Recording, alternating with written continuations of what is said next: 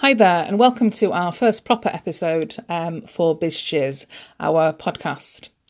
So the idea behind this podcast, as well as, obviously getting guests on and talking about up-to-date issues that will hopefully help people. I'm a fan of many different podcasts myself, so it's just a case of trying to put a lot of our written content into an audio form as well to reach new people and just to get more information out there and have more people come back and get in touch and, have a bit of a two-way conversation going on. So I think for the first point and for today, I'm just going to read the current topic, which we're going to look at here today. So it's called The Psychology of Number. I went to a conference recently and this was discussed in quite a lot of detail there. I think it's something a lot of people know quite a bit about already, but I don't think people necessarily think about it too greatly. So for now, I'm just going to read the actual blog post because I figured that was easier than, paraphrasing it or rewording it. And then I'll just come into a couple of little points at the end as well. So like I say, I want most of these episodes on the podcast to be 15 minutes or less, because often I'll listen to things and it'll be going on for 45, 50 minutes and not everyone's got enough time in the day. We all want our information to the point, don't we, really? So the psychology of number. So have you ever considered the value of number and what it means? From the numbers you choose in pricing to numbers in an article, it all says something about the product or service, even subconsciously. So retail pricing. Retail pricing tends to be expressed as odd prices. For example, $1.99. There is evidence to suggest that customers view these odd prices as being lower than they actually are. Psychologically, we know that people tend to round down and not up when they should do. So $1.99 is more commonly associated with £1 instead of £2. Odd numbers.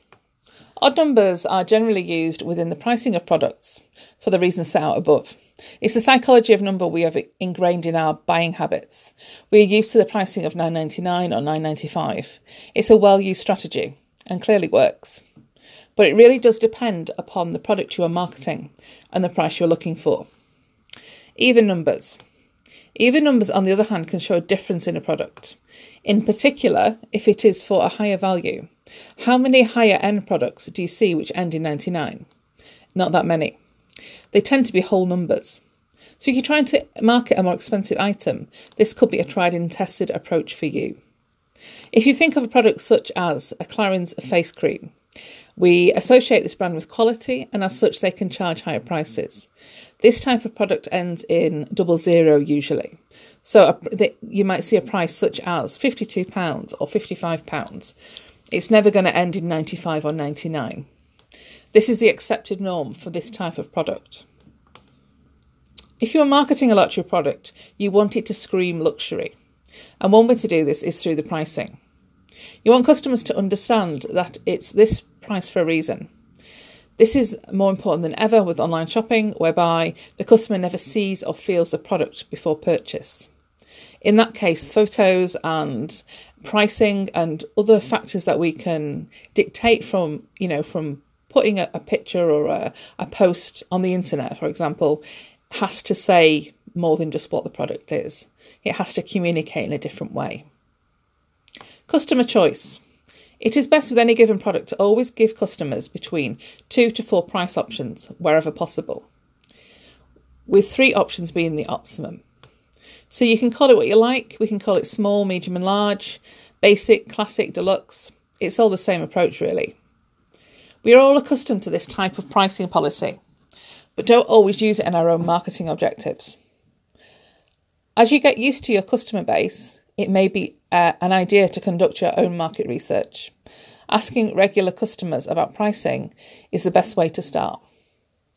Each business and the application of the psychology of number can differ greatly.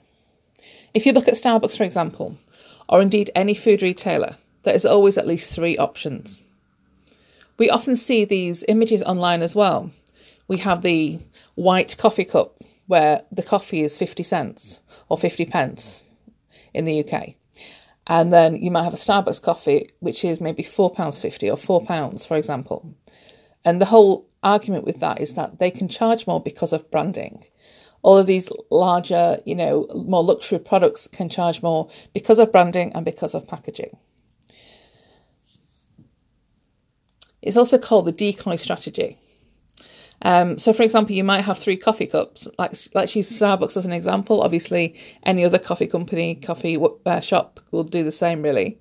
So, a small one might be £5, the medium might be £5.50, and the large is nearly £6 at £5.99. So, it's basically a decoy strategy. So, it makes the small and the medium option appear overpriced, therefore making the large one look like the best deal. But realistically, they're probably all overpriced. It's just the closeness of the price that you're putting them all together. And that's how that kind of strategy tends to work. So like I say, the power of branding. The only reason Starbucks can charge $6 for a black coffee is because of branding.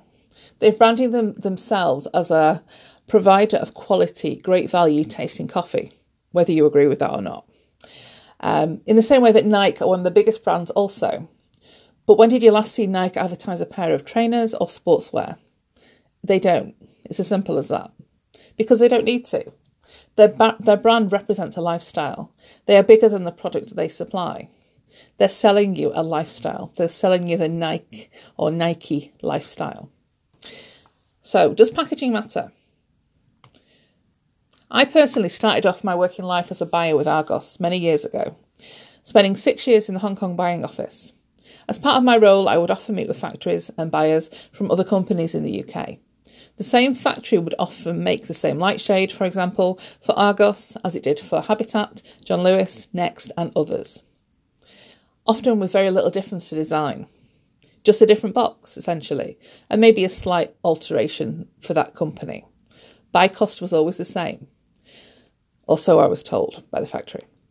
The only real change was how much profit was being made by each business. The consumer is willing to pay more in John Lewis, for example, because they are led to believe they're buying from a quality brand, even when they are not. It's the power of marketing. I would often meet with other buyers and other people from different businesses, especially during key buying seasons. I remember notably people from Marks and Spencer's. It was always a bit of a battle about who was going where and who was meeting who and all this kind of thing. So they often, because I was working for Argos, they often thought they were better or a step above you. But realistically, everyone was buying from the same people. That was the point. It was really, I suppose, who was making the most profit. So let's talk lipstick. Poundland or Chanel, which one are you going to go for? Makeup is a prime example of a quality product. The same rules apply though. Factories making the same product for different brands. The difference between a Poundland lipstick and Chanel is about £16, but the Chanel customer will always pay more, even if they know it's the exact same product, because they're paying for the packaging, the branding. They want other people to know they can afford Chanel, and they are using it when they reapply their lipstick in a bar or restaurant. So brand is everything, and that's the reason I always instruct businesses we work with to build one of their own. You can't rely on third-party platforms, on e-commerce platforms that are here today, maybe not gone tomorrow, but it might be a very different situation in 5 or 10 years down the line. We hope you enjoyed this podcast. Like I say, it's a direct read-through, basically, of our blog post that we have online. So you can find more details of our company and our business at www.bizshiz.co.uk.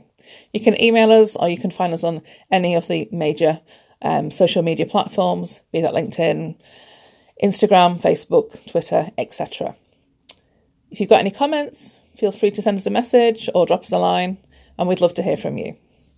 Have a nice day. Bye-bye.